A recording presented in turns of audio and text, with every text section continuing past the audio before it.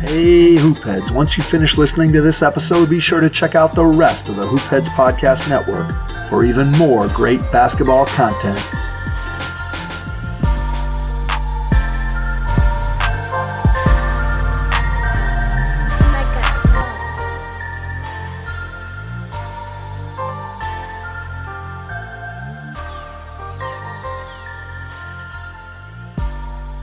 What's up, everyone? I'm your host, JJ Rivera, and I'm joined as always by my co-host, Kenneth Wilson, and welcome to 305 Culture, a show where you feel the heat. Let's get down to business and talk some Miami Heat. Well, before we begin, I would like to make a disclaimer. This is not going to be a clean episode because of something that happened in the Denver game. We're recording post-game of the Heat's loss to the Denver Nuggets, 113-96. It was a bad night overall for everybody on the Heat, especially Kyle Lowry, who went, I believe, scoreless, and he didn't score a single field goal.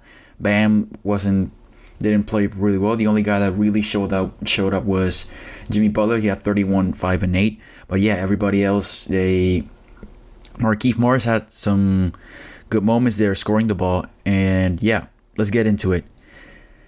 Kenneth, to add towards the end of the game, when people listen to this tomorrow, fucking Nikola Jokic, he went right at Jokic-Morris, who had his back turned. I know Jokic had... Not to cut you off, I was wondering why you were being so polished, man. You kind of like, ramped yourself up. Just get into it. We already know what we need to say here. Tell them what's on your mind, JJ. Don't be clean. Don't be polished. Somebody needs to say it. Yeah, the clean label's been removed for this episode, which is unusual, but hey, here we go. What the fuck is that? Listen, I know that Markieff fouled him. Yeah, it was a hard foul. Took an elbow to the ribs. I think Bam got fouled in the previous play. And yeah, sure, Markieff, could he have not done that? Of course. But what Nikola Jokic did, the man was playing with another guy's fucking livelihood. He went after him with his back turned. That's a bitch move. You don't. If you want to confront somebody, do it face to face. Don't go after somebody with their back turned. That's a bitch ass move. You know what I'm saying? It's not called come backing them. It's not called come backing them, JJ. It's called confronting them. You know what I mean? Yeah. So everybody was, you saw some people in town. Oh yeah, nobody on the Heat tried the Serbian. Hell no. Jimmy was ready for all the smoke. It's just that they were holding him back. And the man went and sat down. You know what? I'm looking for November 29th in Miami. You know UD's gonna get at the beginning of the game, and they're gonna. I hope he fouls the fuck out of Nikola Jokic and throws him to the ground, because that's what he deserves. He lost a ton of respect for him tonight. He's not that. Sure, I admired him for his style of play, but no, I don't admire shit about that guy anymore. Fuck him. I mean, you said exactly what I was thinking, JJ. My thing about it is this. Keith fouled him hard on the previous action right before he cheap shot at Keith. But when you look at it, he saw Keith coming the whole way. Keith hit him head on. And here's the thing about it. If you look at the way Jokic plays, and I wanted to say this all night, but I just never gotten around to saying it, because you don't want to quite say that he plays dirty, but he plays crafty to a point where he does a lot of little sneaky stuff that are violations that he gets away with. And I'll give you an example. And that's why you saw Bam and everybody else kind of flailing anytime they boxed him out. Well, what he does is he's so compressed in there and everybody's boxing him out, 2 and 3 bodies, that he either has a sneaky way of holding on to the guy that's boxing him out, or what he does is he takes his elbow and he puts it on top of your shoulder so that you can't move until he gets ready to move. So, I mean, and again, I had been wanting to say that all night. And then when you see him do some stuff like that to Keith, at first you're thinking, well, maybe he's just crafty, overcoming his athleticism. But no, you can see now a lot of that stuff being rooted in the wrong thing, man. And when you look at the way that all happened, you hit on it. I lost a lot of respect for the guy. The guy's a great ball player, but at the very least, confront the man in his face. Don't run up behind him, because at the end of the day, you're still 7 foot. You're still close to 300 pounds, whatever. So just as well as you could take that hit you got to understand that when you apply that much pressure on somebody with that much momentum from the back unexpectedly, this is going to do some damage. And if you'll notice, at the end of it all, they were bringing out the cart to try to stabilize Keith. I guess he ended up making it off on his own, but they were bringing the cart out to try to stabilize him, checking his neck. You saw him wiggling his fingers. And it wasn't shocking after you thought about it, because a man basically launched himself, a 7-foot, nearly 300-pound man just launched himself at his spinal cord. Yeah, and the way his head bobbed back after the hit, that could have gone much worse. I don't care how big you are. The head is still probably the most susceptible part of the body to receive damage. It doesn't matter how big you are. Everybody's head is around the same. You receive a hit like that, it's gonna cause some damage, especially when your head goes back like that. And as you said, 7-foot, almost 300-pound guy running at you, he went at him full speed and just going at you from the back. That's unacceptable. I expect the NBA to suspend Nikola Jokic and probably Markieff, because that's they are, and they ejected Markieff. Probably it was an unwarranted foul from Markieff. I would maybe get him. It was, man. And we're not giving him a pass, but let me ask you this, JJ. Had Nikola Jokic not retaliated with the cheap shot, is that a common or standard foul on Markieff? I dare to say they called it a common foul. Probably a flagrant one at most. At the very most, though, but the sequence and the way everything was moving right along to the free throw line, it was going to be a basic foul, bro. Yeah. It was a hard foul, I agree. And maybe they had went and reviewed it after, the whole hoopla, the coach Malone gets up in a roar, whatever. But nobody got out of, bent out of shape about that crazy. Other than, of course, Jokic, who took it personally. I mean, this is the second time we have seen him just take random shit like that very personally and just demolish a guy. I mean, we saw it in the playoffs against Phoenix I think it was the game where they got eliminated, Game 4. I don't remember who it was, but I do remember he just lost it and rammed at somebody and he got ejected. So, anything else you want to comment on the situation? Because this was a really frustrating game. Bam looked like he almost got injured in one play. He banged knees with Jeff Green. He didn't look like himself all night long. He reverted back to some of the old Bam ways of just looking for the handoffs and all.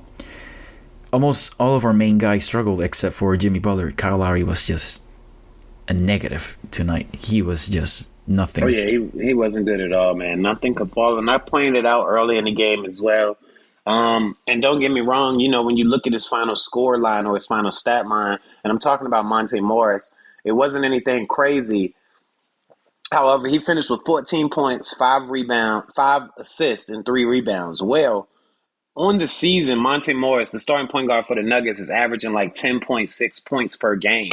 He scored 10 in the first quarter.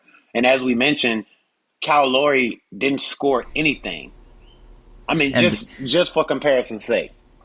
I mean, the defense was not there all night long for the Heat, for the entire team. It was just amazing to watch a Heat team just get demolished like that. And it's the second game in a row where the defense is not up to the task. Absolutely. I will agree with you for the totality of the game here. But when we get to the game we're going to get to next, I think they just had those lapses, which kind of takes me to my next point, man. And it kind of happened in the middle of the game versus Utah. If you look at the teams that have beaten us, Denver, Indiana, and Boston, none of those teams played great to beat us. Now, this says a lot about both sides, something positive and something negative. Neither of those teams played great to beat us. We just were so bad that we couldn't win. Then on the other side, we beat really good teams by flat out just being that much more great. So what we have to do is figure out at worst how to live on a middle ground, never be this bad, even if we're not going to be as good as we have been this season every night. Does that make sense? I see where you're coming from, and yes, I agree on the point that, listen, if we're going to lose, let's not just get demolished when you lose. Except for the Indiana game, which On the final score, it doesn't look like a demolishing, but it felt like it because it didn't. Okay, I'll give you just said it.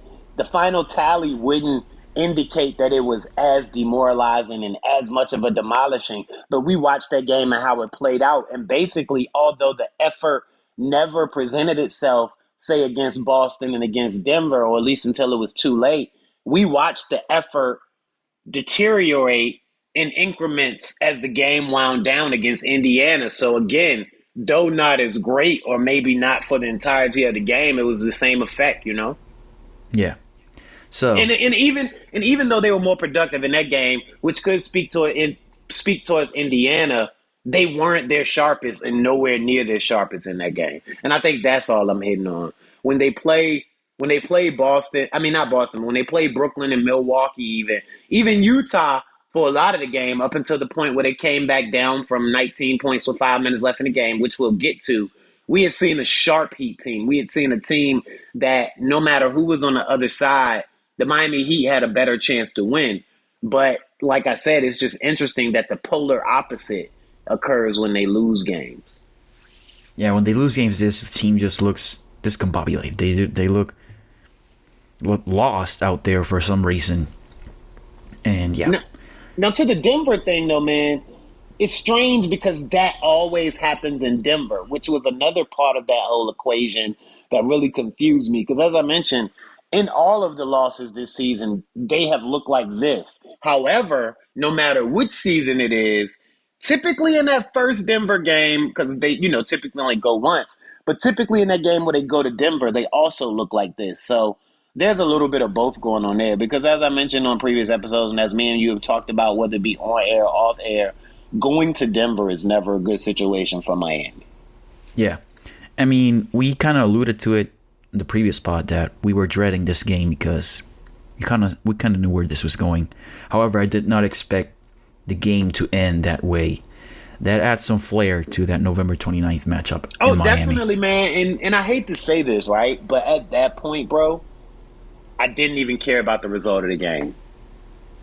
Oh, yeah. I mean, took the whole... And you always care, but it's like your care immediately went to, what the... you know what I'm saying? Like, somebody needs to put pause on the joke. I know, man, but what the fuck? Somebody needs to put the pause on the Joker. Yeah, I hope the Denver coaching staff says something to him because it's going to cost them. They're already without Michael Porter Jr. They're without Jamal Murray, and now they're going to be without Nikola Jokic. I expect for multiple games. And this isn't a Denver podcast, but since you brought him up, we have to ask that question, man, because Eric Reed brought it up at the top of the podcast. It's like, at the top of the broadcast on the game there. You have a guy out now, day to day. You don't know when he's going to be back, but you know he's going to miss some foreseeable time, as is described by the organization and the coach, with the back issue, who's had surgery on that same back that you also just prematurely, twice. If I do say so myself, right, twice surgery on that back, who you just, if I say so myself, prematurely gave $142 million. That's tough. Tough. And now they had... let's see the NBA statement tomorrow. Absolutely. I'm so fascinated to see. Oh, and back to Michael Porter Jr. He wasn't playing well even before he injured his back. And not to add, as you mentioned, in Jokic's situation, which is short of... And I hope it totally screws him. I hope he gets the max. Oh, yeah. I would like to see what Silver comes up with tomorrow morning. Probably Morris, I don't know how long. He's going to be out for some time, I think. So, because that looked bad. I hope it's not as bad as it looked, but it kind of looked bad. And right, even if it isn't as bad injury-wise, with a situation like that, man, you give them some time to make sure that nothing is really going on that you can't see, you know? Yeah. So, enough about the whole situation there. By the way, did you notice that John Cruddy had he replaced the word situation with action tonight? A lot of action, he said. So, there's our John Cruddy observation. Cruddy knows that there's a situation going on. Yeah, there's an action situation going on. So now there's an action situation because there was a situation. there's our karate nugget of the podcast. So, you want to talk about anything else regarding Denver? I'm kind of done with this game. Really. Yeah, man. We both checked out of it, but just to kind of tie a ball around it, and you saw it from the opening Denver shot, and this guy is one of those other guys from Denver that always killed us. Will Barton stepped right into that first 3-point shot, and I mean, he looked like he had been wanting to take that shot all day, and he drilled it, and he continued to do the same thing all night long. So you could see from that shot on that he was going to be a problem. And again, to a tune of, let's say, 25 points on 7 of 9 from 3, 5 rebounds and 6 dimes. You know, he was that guy all night long. So you can't let him beat you. But either way, we've talked about how this game has closed. The result didn't even matter after the joke, quote, fingers did what he did. And we'll see him in November, as you mentioned, well, later in November. Yeah. Kind of had a little bit of life there in the third quarter, but then Joker came in and then the game was out of hand again. Heat cut it to, I believe, like 13 in the third quarter, and I thought we had a chance, but then... Yep, they got it to as low as 13. I think they even got it to 14 again in the fourth. Yeah. Anyway, let's discuss the previous game for the Miami Heat in Miami.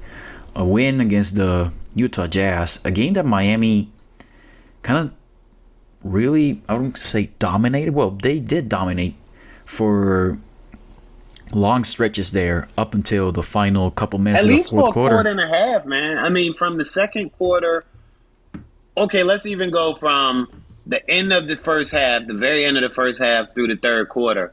Because like I said, up until 5 minutes in the fourth, they had managed to go up by almost 20 on Utah. So, I mean, dominated isn't too strong of a word. As long as, we include the fact that they made a run. And it was really weird because the majority of the Jazz run came with Hassan Whiteside on the floor and Rudy Gobert on the bench, which was, I found fascinating to say the least. But it was mostly Donovan Mitchell just killing the Heat. He was just making shots left and right. He's amazing. I do hope that jersey, that picture with him on the D-Wade Heat jersey, recreating the iconic "This is my house" moment back when they did the NBA 75th anniversary promo. I hope that's a precursor of him one day wearing a Heat jersey because he looks fantastic in that jersey. Anyway, enough about the agenda. Let's talk about the game. What did you like about the game for the Heat? What did you not like? Specifically for me, man, when you look at the Utah Jazz, you're talking about, if you're not talking to Miami Heat, the other best team in the NBA, even still after this Denver loss, you're talking about the top team in the West, and you're also talking about a team who has for the last couple of years consistently found themselves near the top of the standings. And even though they haven't had the playoff success they, wanted to have, you can use them as a barometer for where you are as a team. And like you said, or like you hesitated to say, which I kind of chimed in on, we dominated them at certain points and for good stretches of the ball game, even up until, like mentioned, that 5-minute portion, with the 5-minute mark in the fourth quarter where they, decided to make that run. But something specific that really stuck with me from that game, which I guess would be infuriating when you think about the Denver game, Bam Adebayo really lived and manipulated that mid-range game against Utah wonderfully. And as I've mentioned in previous years, a part of me begging for Bam to shoot, it's a make-or-miss league, and he's not going to make all of his shots. But at the end of the day, and even if he's not making the shots, only good stuff will happen. Well, if he makes the shot, that's just it. That's the good thing. But even if he doesn't make the shot, the defense has to react to that. Rudy Gobert can't necessarily stand by the rim. If he has to definitely come out and contest Bam Adebayo's shots, the entirety of the defense has to move. Even when the guy moves, who's to say Bam can't drive and go pump fake and go past him. I mean, there's just a ton of different things that are bound to happen when Bam is taking the good looks that he's had in the past. And, of course, he's been more prone to do that this season, and that's what he did against Utah.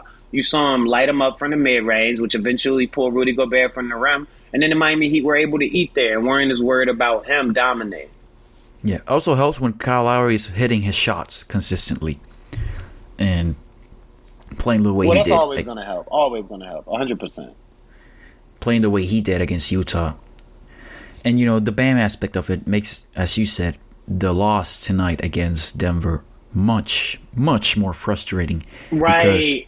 And I have been missing that point. Not to cut you off, but before you, because it might facilitate your point. And he flipped it off from both sides.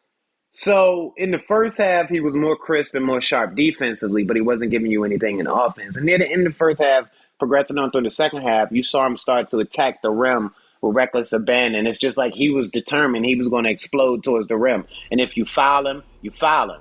And that's what happened. Go ahead. Let's go back quickly to that Denver game. The refs were shit the entire game, and I hate blaming. That's what I'm talking about, though. I'm talking about a lot of that, though, because he had to. They were terrible, bro. And we're not blaming the refs. We got beat by Denver, but the refs certainly didn't help. And that's something that I want to touch on, too. But what I was saying about Bam is you never got it on both sides in Denver, which is what frustrated you from game to game when you're looking at the Utah game and the Denver. Now, towards the foul situation and the refs, what you were mentioning, terrible, bro. Probably some of the worst officiating we've seen all year. And I can point to something that we've all known, which is they have a target on Duncan Robinson's back, and all he has to do is be on the court, and he's already going to have 3 fouls by the end of the first quarter. But there was this one sequence tonight where I think it was like 2 Denver guys under the rim and Duncan Robinson, and they all were just going for the rebound. Nobody was hardly touching anybody. And not only did Duncan get out-rebounded, meaning the guy just leaped over top of him and got the rebound, but the ref blew a whistle. So Duncan drew a foul for being out-rebounded. That's all he did. Oh, and that double team, I think it was in the third quarter or second quarter, they double teamed a Denver player. Oh, no. That was right in the corner. No, that one too. Where they're at the top corner, the top far side corner, and like they're just trapping him. And it's almost like if I see Duncan Robinson in two less space, blow the whistle. But no, that was another egregious call. I mean, that was egregious, but you could see it because of all of the contact. You could see, even if we know it's not a foul, he has a chance to make a case because there's a lot of contact. JJ, what I'm telling you is on this foul is there was nothing going on. They were all, when you go to get a rebound and you're kind of gathered, kind of crouched. Yeah. Everybody was crouched. And the guy who went and got the rebound, I want to say it might have been Jeff Green, he was just jumping. And the ref blew the whistle. Let's count. I got a couple gripes with tonight's officiating. I hate using the refs or bad excuse or whatever, but you can't hide it. The refs were absolutely terrible tonight. I don't even know what to say because they were so bad. They missed Gordon on a walk. The guy just so clearly walked. At least twice. The first one, when he dipped the ball through, took 3 steps and then floated and did the kind of lean into the right jumper in the first half. Do you remember that one? Yeah, I do remember that one. That one in the back of my head thought, wasn't that a travel? But I didn't pay much. Steps, JJ. I didn't pay much attention to that one. However, the one he did in front of the Heat bench, and the ref was right there. Even Spo was calling it. I mean, in the moment you saw it, the guy moved his pivot foot before he. It was a clear travel, and the ref was right there, and he just didn't do anything. And Gordon is infamous for that. This isn't the first year where I found myself asking, isn't he traveling? He does that all the time, and I don't know how we get away with it, but those are definitely 2 occasions where he got away with it tonight. Well, here on Monday night against Denver, again, as we're recording on Monday night right after the Denver game. You can also look at another situation, man. There was this one play early in the game where the Heat had a transition bucket and Bones Highland from the Nuggets to point guard fouled Tyler Hero after he already threw the lob. Oh, yeah, to Bam. the lob. And then they took away the points. They stopped the play. They took the bucket and stopped the play. Well, he didn't foul him until after he threw the lob. So typically, the bucket's supposed to count and he get the foul. If it's simultaneous or afterwards, the bucket's supposed to count. No, the refs were putrid. But again, we're not blaming the loss on the refs because Denver played better ball for 3.5 quarters at least. Yeah, They thoroughly outplayed the Heat. There's no denying it. Listen, No ifs, ands, buts about it. But again, not to get too far away from it, the refs were terrible. Oh yeah, Okay. They were. As I like to say, they were ass. Well, yeah. There you go. So enough about this. Yeah, let's talk about the Utah game, man. Enough about this goddamn Denver game. So, do we need to top ball around Utah? I think we said our piece. And yeah, I mean, because like I said, the Bam thing, and then the discrepancy and the polarity. He was everywhere in Utah, or he did exactly what he needed to do, and then in Denver, he reverted a little bit, and and it's not his fault, but it certainly didn't help. Although I will say, I really liked a couple of possessions in the Utah game where Mike Conley got Bam switch on him, and I don't know if Mike Conley read the scouting report, but he couldn't shake Bam to save his life. Which takes me to another point. We'll see. Remember how I said you couldn't seem to get it on both sides from Bam in the first half? He seemed to be more crisp on defense, and then on the second half, it was like all of his powers had shifted to offense. Because in the second half, not only do you think the knee was affecting him in that second half? You know what? I didn't really think about that, even though after he bumped knees the second time, he still was hobbling. I didn't really think about that, but you might have a point, because there was a time where Monte-Morris drove past him and just finished, and that never happens to Bam. Right, it was so weird. I was like, whoa, Bam, he just blew past Bam. That never happens. And not only did he blow past Bam, but he blew past him, had enough space to change gears so that he could let Bam ride his back enough so that he could keep him from blocking the shot. Oh, no, like that never happens. Yeah, let's preview the Lakers game on Wednesday. Lakers, Heat, national TV game, 11 p.m. start for me down here in PR.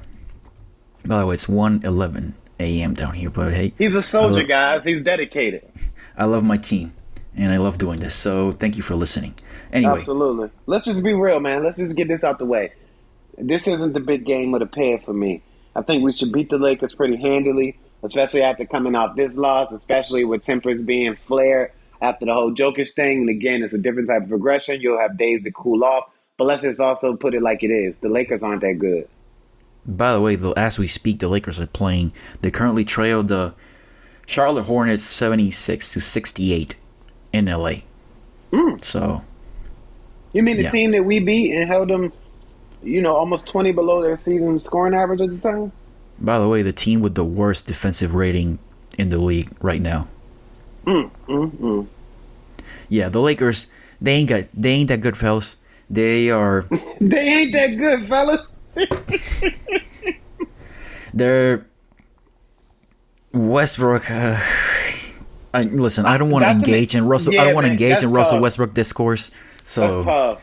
I mean, because if you look at it, in his time in Houston and his time in Washington, he started off slow too, but he eventually picked it up. However, being in Tinseltown with the pressure of winning a title, not just competing, you can't afford to be getting behind 10 games early. You can't afford to. Go ahead.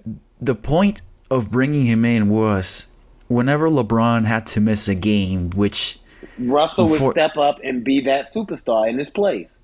Yeah, and so far it has been so not that. And AD, listen, AD is an incredible player. He is, but he's made of glass. I mean, well, I'm not going to question an NBA player's toughness. But no. I didn't say he wasn't tough. No. I was going to say, because I was going to bring up the stomach thing. He exited last game with the stomach thing, and then they put in the injury report that he had a sprained finger. Right. Well, see, and that's more what I'm speaking about. I'm not speaking about his toughness. Toughness means, will he play through some stuff? And he has throughout his career. But when I say he's made of glass, I'm not knocking him. My whole point is this. There are just some guys, man, that they're more prone to getting hurt than others. And AD is one of those guys. It seems like every game he hurts, tweaks, or injures something. And every game he's on the floor 5 and 6 times, and you hold your breath if you like the guy, if you're a fan of that team, or if you bet on him. because every time he hits the floor, you think, oh, he done tore something all to pieces. And you can even look at something as simple as the other night where he's jammed that finger or sprained that finger or contuted that finger, whatever you want to call it. It was a routine, attempted steal, attempted swipe. But even those quote unquote routine plays can see AD have an injury that can dramatically impact his performance or keep him out a week. And that's what I mean. Yeah. About the Lakers, we touch on 2/3 of the big three, but we haven't talked about the guy that's not going to play against the Heat. I was going to say, because he's not playing. LeBron James. Very quickly, I think we're reaching the end. I see the finish line coming up now. No, I'm not going to do that. You're not going to get me to admit that on live air. Nope, I'm not going to do it. Nope, that's my GOAT. Nope, not going to do it. You gotta, you already see it. I can't hear you. I can't. You can't run from it forever, Kenneth. Anyway, yeah. Let's move on. Let's please move on. I expect the Heat to win this game. Not handily, but I expect them to win this game. Even after LeBron, after we play you guys, of course. Yeah. We should win this game.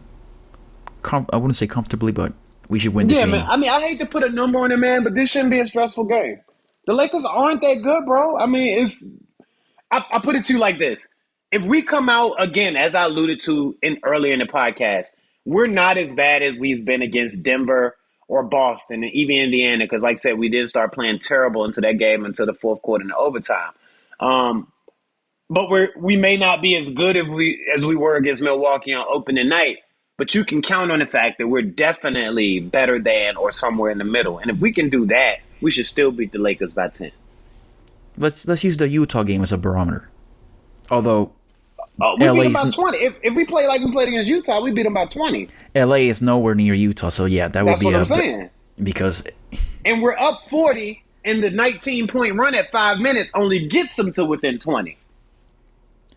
Hopefully the Heat defense starts to pick up, because these last two games have been, I'm not gonna lie, I'm starting to get a bit concerned, because the Nuggets were one of the worst offensive teams coming into the game. You know that? They were 27th in offensive rating, and they were dead last in 3-point percentage. So they weren't very good. I agree with you, man. I agree with you. Hold on, let me put something there. I agree with you, right? But when you have extraordinary things happen, I don't look into that as much, because that isn't trend-based. That isn't. You have anomalies is what I'm saying. And back to Monte Morris. Monte Morris has scored all 10 of his points in the first quarter. That's an anomaly. Can we agree? Yeah. Okay. Monte Morris is not the type of guy. No disrespect to him. Right. No, he's a good fundamental sound ball player. You love to have him as a point guard. Make the right play good defense, has size, athleticism, all that jazz. But he scored his 10 points in the first quarter. Granted, he didn't finish with 14, but that's a hell of a boost and a lead or a jump start, whatever you want to call it. Okay. Will Barton. Now, if you look, don't put the RSHK label on Will Barton, because the guy is not a scrub. The guy is really good. Oh, no. Definitely. That's why I never call him a random scrub heat killer, but he's always a guy. Notice how I said it. I didn't call him that. I said he's always a guy that kills us, though, right? Yeah, it was just as a precaution. No, absolutely. I just want to make sure we were on the same page, brother. Look, I'm never arguing with you, but I'm not going to let you put words in my mouth either, JJ. In any event. So, a career 35.1% shooter from range, shooting 32.7%, only making 1.8 of 5.4 attempts this season. You want to know what he shot against us? What did he shoot against us? He shot 7 of 9 from 3 for 25 points. Anomaly. I mean, so that's why I say, yeah, we weren't great, but there were some just outlier type things happening tonight, shenanigans going on. Absolutely. And we're used to that, especially after last year where Malik Monk and Matt Thomas and Brandon Goodwin and the Milwaukee Bucks came and made 1,000 threes on us. I mean, we're used to that, but it doesn't make any feel any better. And that doesn't mean that we can't be better to try to stop that from hurting us so much. So I do agree with you. We do need to be better, but there are just certain situations that can't be explained, even when you look at the stats or how it happened. You know who's on the Lakers when we play them on Wednesday? Who, man? I know you're going to tell me. I know who you're talking about, but go ahead and tell the world. Malik Monk. Yes, but he's only been playing 13 minutes a game, so let's hope that he don't automatically, or let's just hope Frank Vogel don't magically decide to give him 30, because if he do, I'm going to go ahead and turn the game off. Nope, you can't turn the game off. We got a game to cover. So okay, you're right. Clippers Heat. Now this one, I mean, yeah, this isn't the same Clippers team as last year, but we did have two really tough clunkers against them last year, and I remember them vividly because it scared me for several reasons. They're a tough, scrappy team, whether people want to admit it or not. Lou's not PG is a terrible superstar. Coach. Yeah, PG he still can give you buckets. They're a scrappy team. They're deeper than a lot of people want to give them credit for. And on a back-to-back, and after playing, even for as bad as the LA Lakers team has been, thus far, after playing them on Wednesday night, this is a scary game for me. Yeah, it feels like sort of like a trap game. I wouldn't call it a trap game because the Clippers are not like this terrible game. Trap game. Not trap the game classic trap game, but a trap game nonetheless because of a scheduled trap game. Yeah. This is a type of game that if you win, you feel really good about yourself. If you don't, you start like, well, are we those guys? I still believe my team are those type of guys, but hey, I would like to see them win. You know what? One. It depends on how it happens, though, man. Because let's say if they lose the Clippers game by 3 points, so they lose the Clippers game on the last possession. No, we're a better team than the Clippers, and we should beat them. But on the road, second night of a back-to-back, if you lose a really tough, close, hard-fought game, I can't really be discouraged. If you get blowed out, then I do have those same questions that you had. Yeah.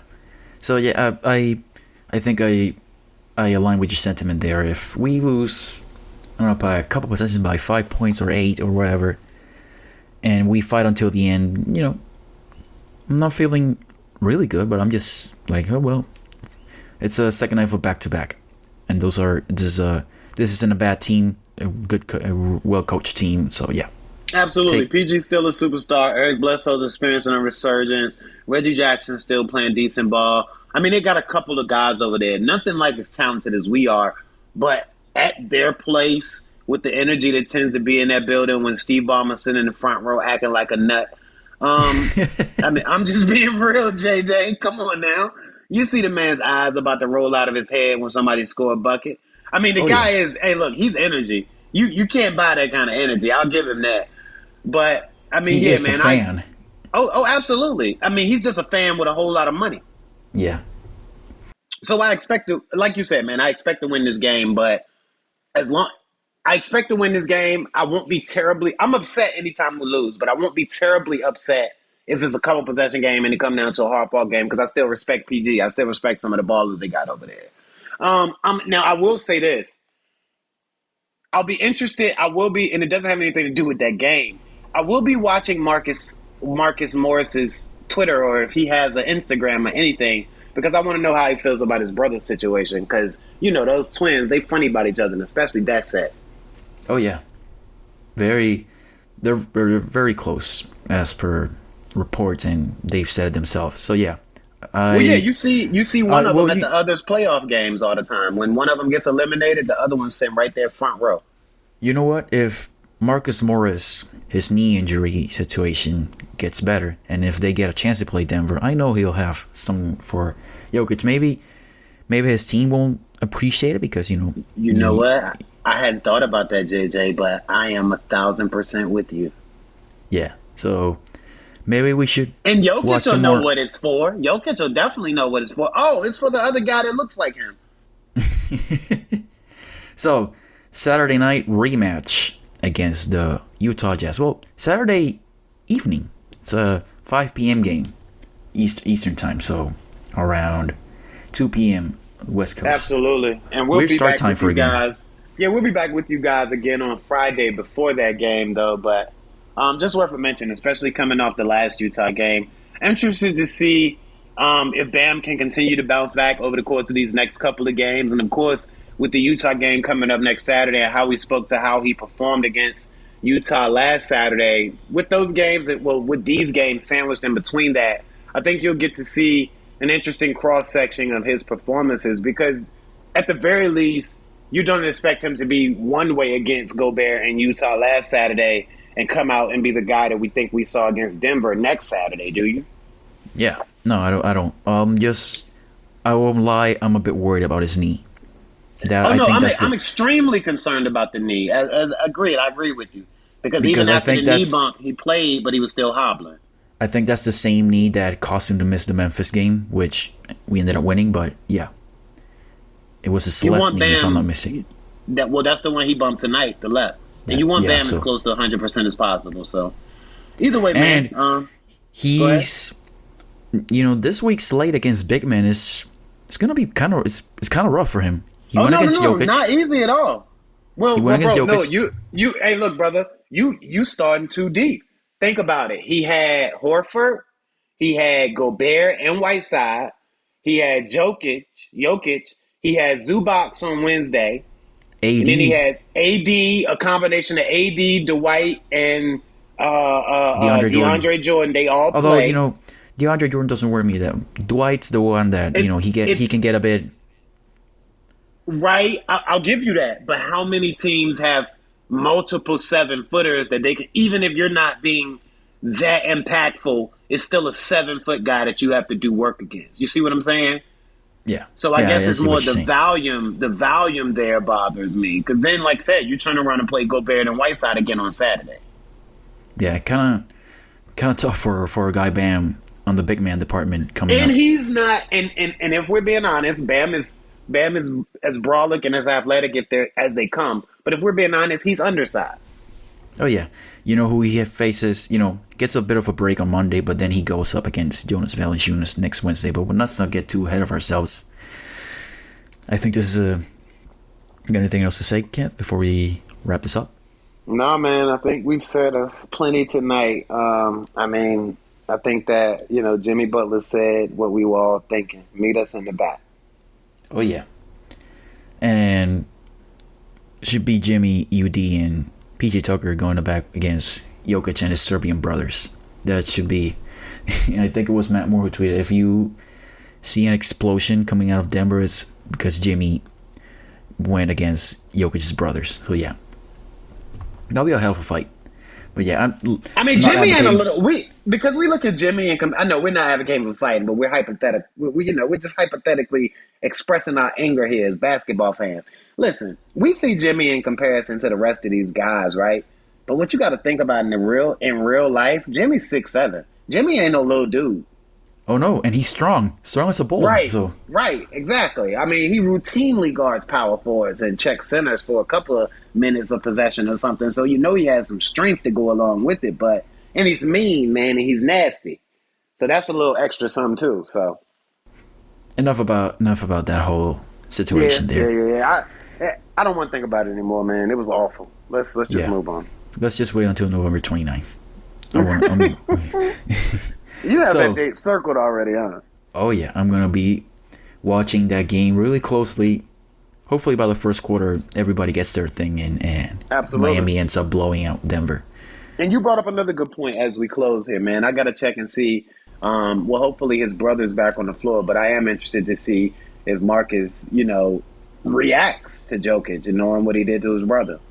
Yeah. So, with that being said, thank you for listening to this episode of the 305 Get it Culture together, Podcast. JJ. I'm still getting used to it. To this episode of the 305 Culture Podcast, we'll be coming back to you next Friday. This Friday. Yeah, this Friday. Please subscribe wherever you get your podcasts. It helps the algorithm, and you can leave a short review and a 5-star rating on Apple Podcasts. If you could do that, we really appreciate it. It helps the show grow. And you can also follow us on Facebook, Instagram, and Twitter at 305 Culture Pod. And where can they find you on social media, JJ? They can find me on Twitter at JJ Rivera NBA. That's at JJRIV as in Victor ERA NBA. And on Instagram, you can find me at JRivera98. That's JAIRORIV as in Victor, once again, ERA98. And where can we find you, my friend? On Twitter, you can find me at KSaidK. That's K_Said, SAID_K, QUE. Again, K_Said_K. And on Instagram, you can find me at I am Kcirrus, all one word. That's IAMKCIRRUS. Again, I am Kcirrus on Instagram. We appreciate you guys. We appreciate that you appreciate us, and we just hope that you stick around so that we can stick around. Absolutely. So thank you for listening to this episode. See you later in the week. Bye-bye.